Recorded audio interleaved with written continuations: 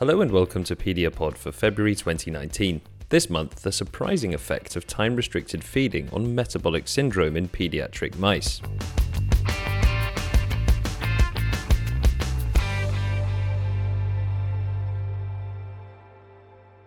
Metabolic syndrome has proven to be a growing problem in recent decades in both adult and pediatric populations. Time-restricted feeding has been shown to attenuate metabolic disorders and obesity in adults, and it's thought to be superior to surgical interventions and other dietary patterns as it's non-invasive and doesn't lead to unbearable hunger. However, there is a lack of data on its effects in pediatric populations. Dr. Dan Hu and her team, during her time at Peking Union Medical College Hospital, carried out an experiment using a pediatric mouse model to assess the effects of time-restricted feeding on their metabolism and microbiota, and the results were unexpected. Metabolic syndrome is at least 3 of the 5 following medical conditions, including central obesity, high blood pressure, high blood sugar, high serum triglycerides, and low serum HDL. Metabolic syndrome is associated with the risk of developing cardiovascular diseases and type 2 diabetes. And in the US, a quarter of the adult population has metabolic syndrome.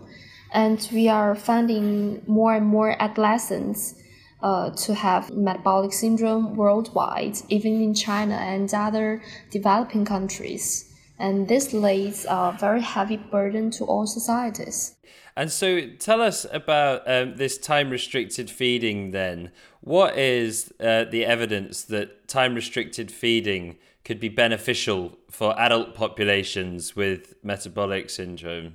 Time-restricted feeding, TRF for short, are effective interventions for obesity and metabolic syndrome in adults.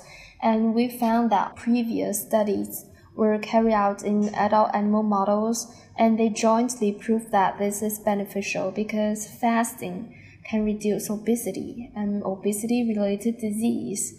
And actually, we have the publications in Science and Cell Metabolism reporting that this mechanism might be that the injection of nutrients induces the acute expression of multiple clock genes, which refers to the concept of circadian clock.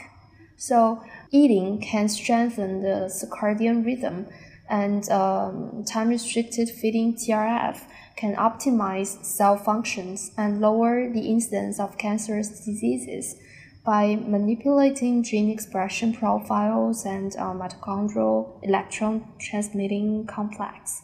This has a very positive impact on biochemical pathways.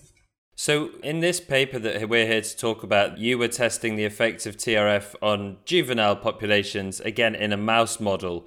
What was the theory for testing the effect of TRF in a juvenile population? Because we all know that the physiology of children is distinct from adults, we cannot simply treat our children as smaller adults. Therefore, even though TRF has been profoundly proved to be beneficial in adults, its consequences in pediatric population is unknown. And in the very beginning, we assumed that it's equally beneficial to the pediatric population, and the results were quite the opposite. After the experiment, we weighed our mice and found that the TRF-treated mice turned out to be more obese in the adulthood. And then we measured the blood glucose level and found that they have higher blood glucose level for the experiment group. So this is very surprising. And then we thought maybe the TRF in the childhood cannot alleviate the metabolic syndrome. Instead, they can induce the metabolic syndrome. And metabolic syndrome refers to type 2 diabetes. So we'd like to see the serum level of insulin. And to our surprise, that the insulin level was not high. Instead, it's low. So this is not type 2 diabetes. This is very tricky. And we further took the pancreas of the mice and observed the pancreas under a microscope and found that Langerhans islet were actually smaller in the experiment group. So we thought that this is the type 1 diabetes. Type 1 diabetes is reported to be autoimmune disease. That's why we do the T regulatory cells. And we found that another difference between these two groups. Treg is actually higher in the experiment group. It must have been a real shock. So not only did this treatment group show signs of irreversible metabolic disorders, they also had a depressed immune function. Yes. So we finally came to the conclusion that this has multiple adverse effects to the mice model when they were treated with TRF in the childhood phase. You also looked at the microbiota, didn't you? Do you think they had any involvement in the mechanism behind these adverse effects? The composition of the gut microbiota in the experiment group is unfavorable. Both the diversity and specific groups of flora is unhealthy. What we reported is a phenomenon that the correlation exists. And however, we did not do the cause-effect relationship. Did you gain any insights into the mechanisms behind the adverse effects? How do you think TRF was leading to metabolic disorder? We had several guesses, but we did not prove that. But we are still working on TRF. Maybe in the future, we are planning to do something else. I think it's first, it has an effect on the gut microbiome, and then to the immune system, and then effects emerge throughout the body. Now, obviously, these are fairly stark results. They're fairly shocking results, but they were in mice, not in humans. What do you think that this means for pediatric human populations?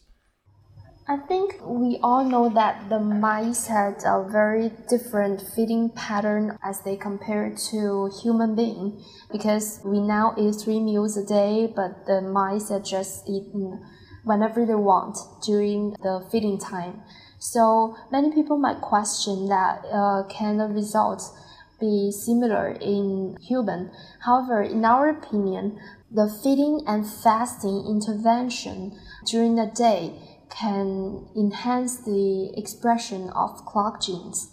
And this mechanism is common in all animals, not only mice, but also human beings.